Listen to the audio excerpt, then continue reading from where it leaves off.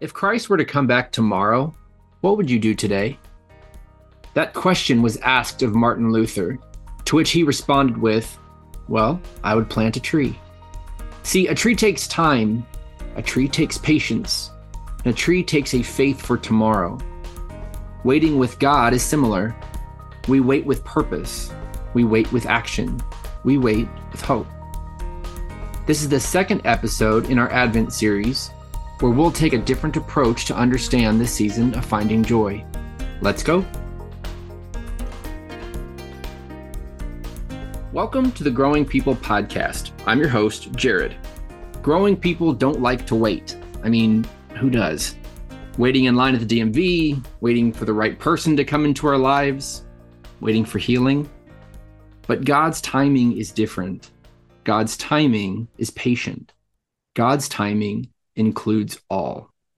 Joining us today and each week throughout this Advent series, Pastor Mark again. Mark, welcome. Good to see you, Jared.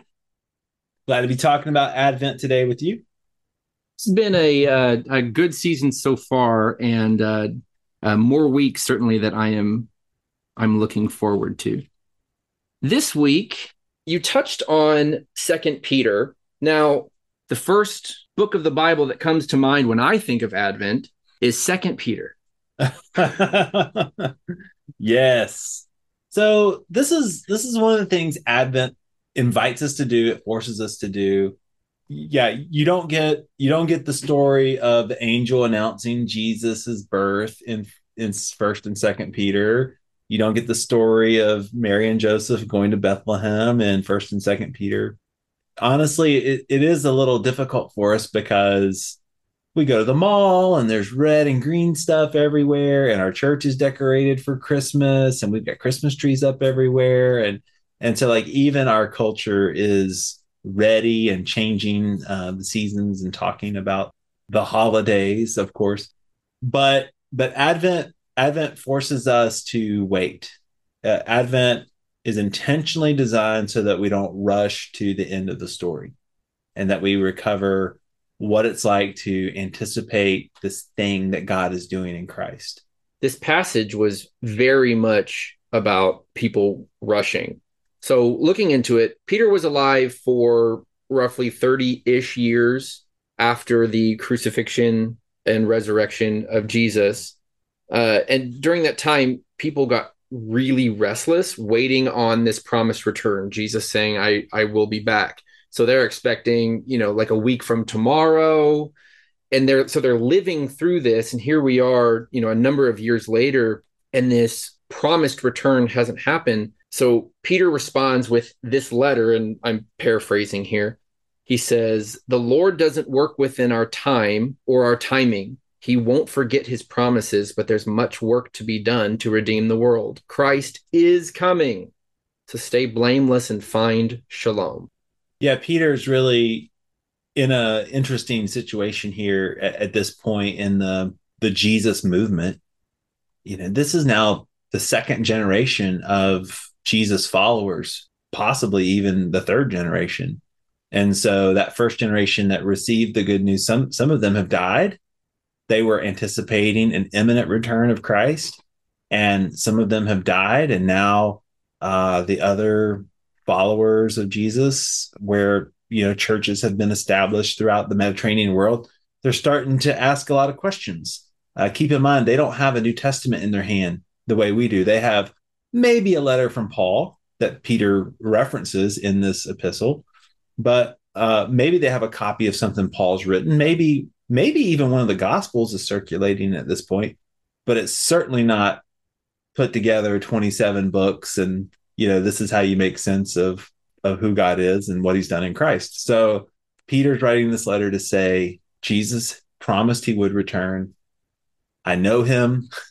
He's my friend. I've seen him, and he made a promise to return. And if that's the promise he made, he's going to keep that promise. I think so much that verse is just translates perfectly to today, where we want it, we get it. I mean, Now you can go, we've got a number of Amazon distribution things. You can get stuff the same day. My wife and I were just talking about that. because our house, the proximity of our house to the distribution center, she ordered something in the morning, and by 5 o'clock, it was on the front door. Without ever having to do anything. That's now our expectation of Yes. I want it, I need it, I'm promised it. It needs to show up immediately. Mm-hmm. And we even have a device in our pocket that with a tracking number, we can see where it is in real time. In the first century, if they were wanting things quickly, that is only exponentially more true now. We want things now. We don't like to wait. The thing that I have learned that you don't pray for is patience, because God will present to you a situation, a scenario in your life in which patience will be required. Mm-hmm. And that is a painful lesson to learn. And then Advent is this season on our calendar that rolls around every year to remind you that patience is a virtue that you need. That part of your progression towards Christ likeness is cultivating patience. Well, if you think leading up to the birth of Jesus, really all through the Old Testament, you've got Isaiah and other prophets that are promising this coming Messiah, and hundreds of years pass. In fact, there's a 400-year period of total silence between the very last book and Matthew, where we now hear, getting into our Advent story. So Advent is almost cloaked in patience and in waiting. Mm-hmm. Mm-hmm. Yeah, really, the whole biblical story is really a story of God teaching a people how to wait. Again, in preparation for this week, trying to think of situations where I have been forced to wait, or when I've gone outside of that waiting period and what's happened. Back in 2017, I had been at that job for almost 3 years. My wife and I had our brand new baby boy at the time. He was probably 7 or 8 months, if I'm doing the math correctly. So I'm a new parent. I am understanding how expensive kids are, but I'm in this position. I've worked my way up at work, and we're doing okay to be able to support the family. And I remember in February, the day started out really weird because the big boss, who was always in his office when you get there, wasn't there. The light was off and his backpack wasn't there. And then his boss was in town. He had gone into my manager's office, and then my manager turns off his light and walks out with a backpack. And then 2 sets of emails goes out. One set was for a group of people that said to meet upstairs, and the other set was for a group of people to meet downstairs. And I was in the upstairs group. And so I walk into this room. There's a representative from HR, and then the big boss there. It's letting us know that effective immediately, we no longer had jobs. I wish I could describe to you that empty gut feeling of having your security ripped out from underneath you. Wife's at home. She is caring for our new baby. There's no source of income from that. And so about 10:30 in the morning, I rolled back home with a box in my hand, and she says, "Why are you home?" And I didn't have a word for it. I just set down the box and locked myself in the room. What an empty feeling that was. That next Sunday, we were at church. The sermon was about facing your giants. And afterwards, I went up to Pastor Sam, and I cried because I was so broken. Had absolutely no idea what I was going to do, but I knew that I didn't have time for patience. I didn't have time to wait. The one time that I went on my knees about this was up at the front on that Sunday. Because then from there, I was like, head down, I've got to go work. So 2 weeks later, I had a job. Today, that is my singular worst job I've ever had. I was in training for 2 weeks. I was on the floor for 2 weeks and I quit. I wish I could tell you how bad this job was, but it was not for you. It was not. It was demoralizing, borderline dehumanizing, and I had to get out. It was at that point that I had to pray. I felt like I had nothing else. Mm-hmm. And that prayer led me to another job, which was making significantly less money. The short job that I found was making less than what I was at the place I was laid off. And now I'm at this third place where I'm making even less. But I was happy. We're eating into our savings like crazy. But there was a guy that I met there who is already looking for another job. He was just very job forward, and he had gotten in touch with someone for this new-ish company that was opening up. And it turns out that guy was one of my bosses at my original job. And I reached out to him and said, hey, I would love to be a part. And he brought me on. And that set my feet for the next 5 years of career growth that I can tell you now is something I never expected, never anticipated. It took my life in a totally different direction. But it wasn't until I finally prayed and broke down and was willing to wait through significant financial loss. So is the Lord slow in keeping his promises?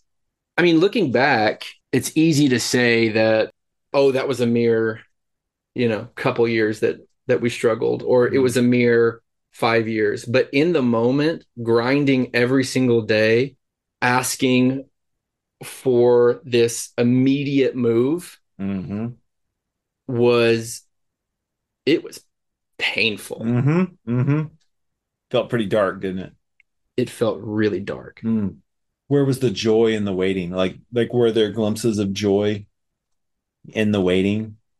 Like, can you remember that transition period from, the moment you find out you're laid off, which so many people listening have had that exact experience. It's loss of a different, often talk about loss of life and grief, and that obviously is more acute. But this loss of livelihood, income, career, trajectory, that's a loss as well. So that moment of, hey, you're laid off, to 2 or 3 jobs later, you're now in something that obviously is a very positive open door for you. Where was the joy in that? Or were there glimpses of joy? Looking back, there are so many altars that I can place where God moved and positioned me in such a way as to kind of be prepared for what was coming. But if you're asking for where the joy was, I found some of the best people I've ever met throughout that timeline. In fact, one of them, she just got married. There weren't many people from that job that she invited, but I was one of them. And so someone that I've been able to stay close with and watch her grow and do amazing things in her career. The joy came in this relationship building.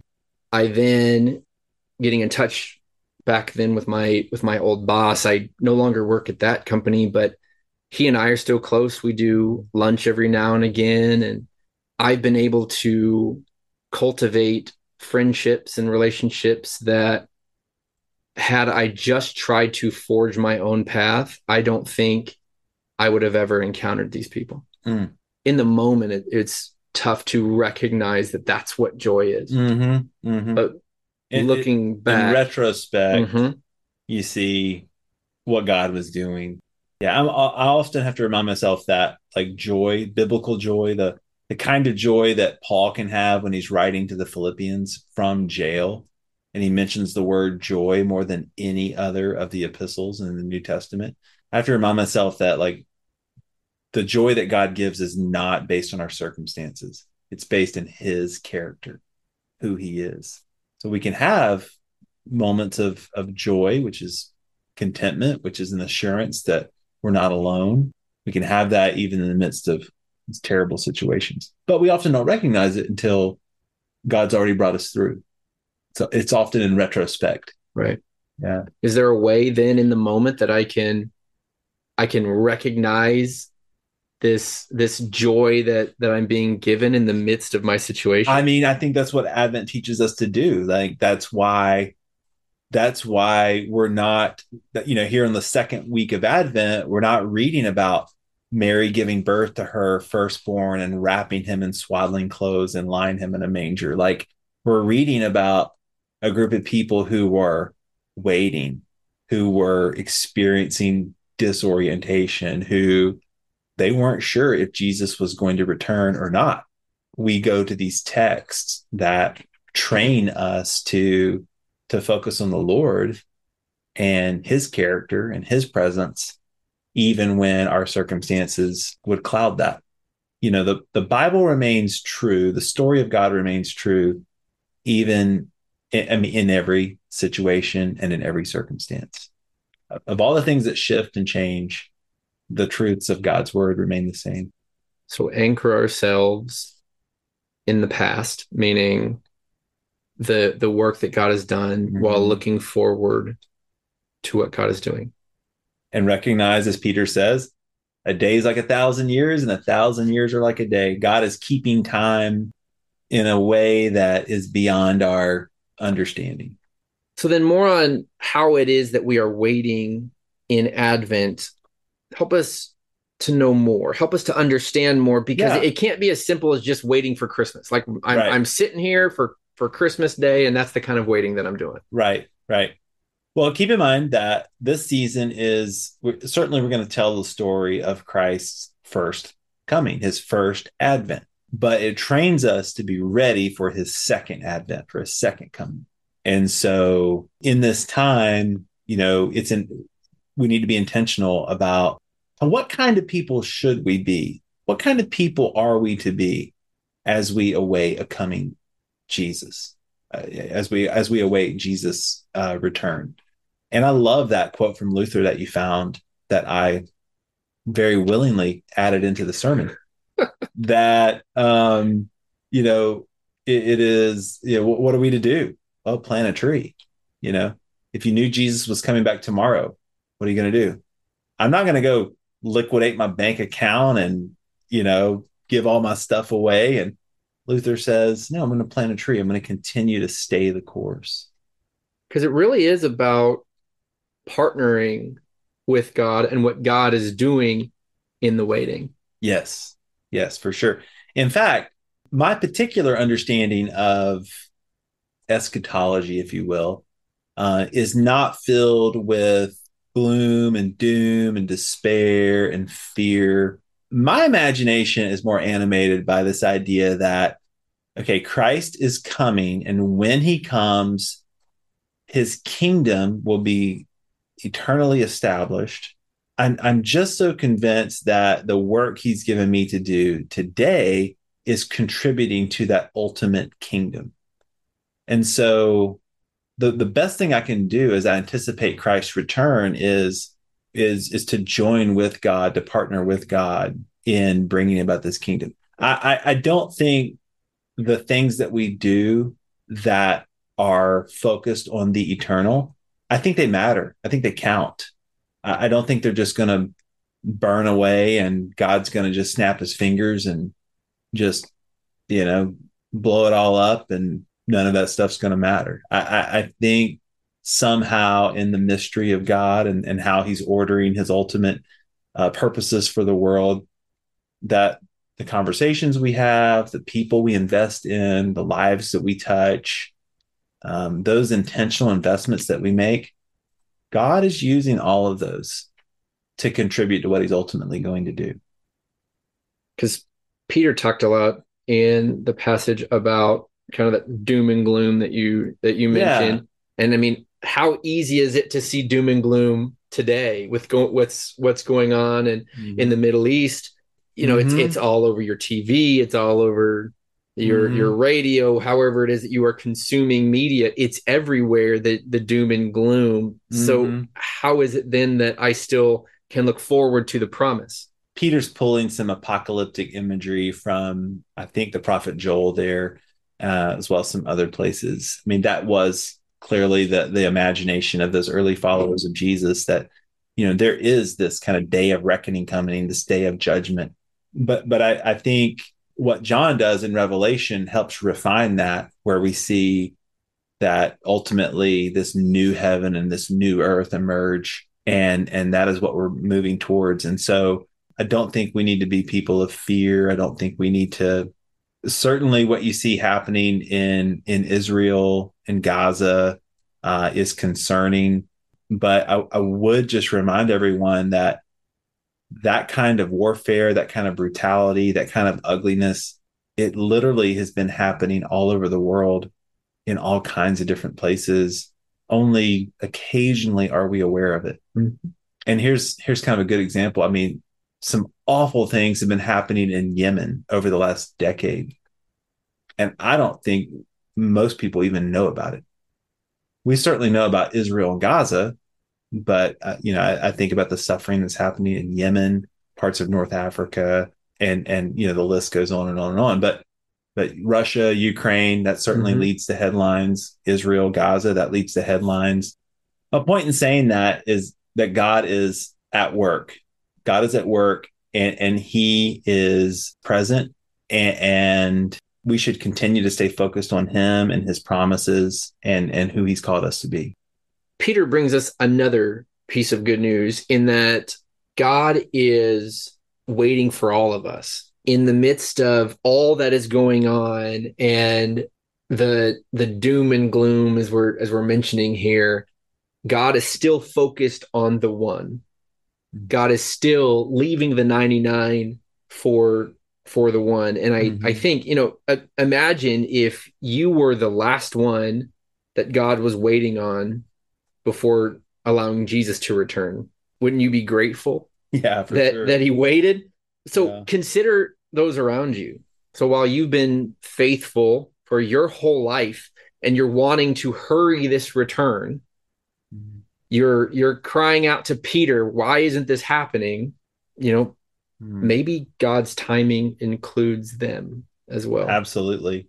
And, for our theology in our church, this text that God is not willing that any should perish, but all should come to repentance. That is so formative for us. As people of prevenient grace, we believe that all people have the opportunity to respond to the gospel. And I like to say there are no non-Christians, only pre-Christians. The not yets. These are the not yets. And I think for us, we have to keep that in mind as we pray for kids and children who don't know the Lord yet. I know many people listening, they have adult children who may be far from God or have walked away from the faith. You think about people that are on your prayer list and people that, you're really concerned about. Just know that this is a truth from God's word. God is not willing that any should perish, but all should come to repentance. And so let's trust in that. The story isn't over yet. The story is still being written. So then for us that are walking with the Lord now, maybe those are our action items. If you want to see Christ coming, you've got work to do. You've got more not yets to bring in. Yeah.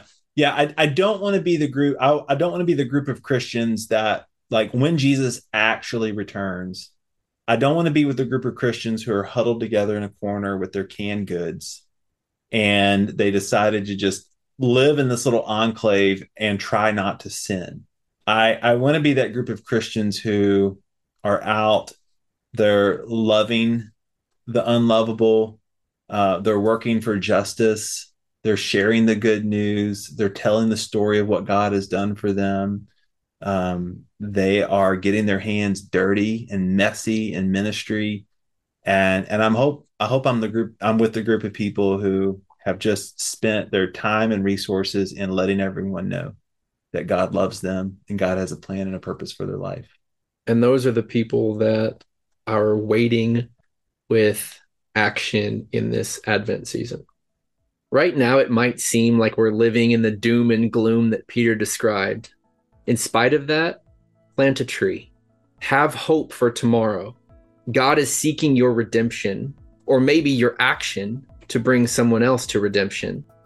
In the blink of an eye, we will all see glory. But until then, we wait. Mark, again, thank you. Thanks for doing this, Jared. Really appreciate it. This was good. And thank you for joining us in today's podcast. Remember, this was the second episode of our Advent series. We hope you join us each week through this season. Here at Central, we are a growing people who are growing people. We believe strongly in your ability to grow, so please submit your questions about your journey with Christ to centralchurchonline.com/podcast. See you next time.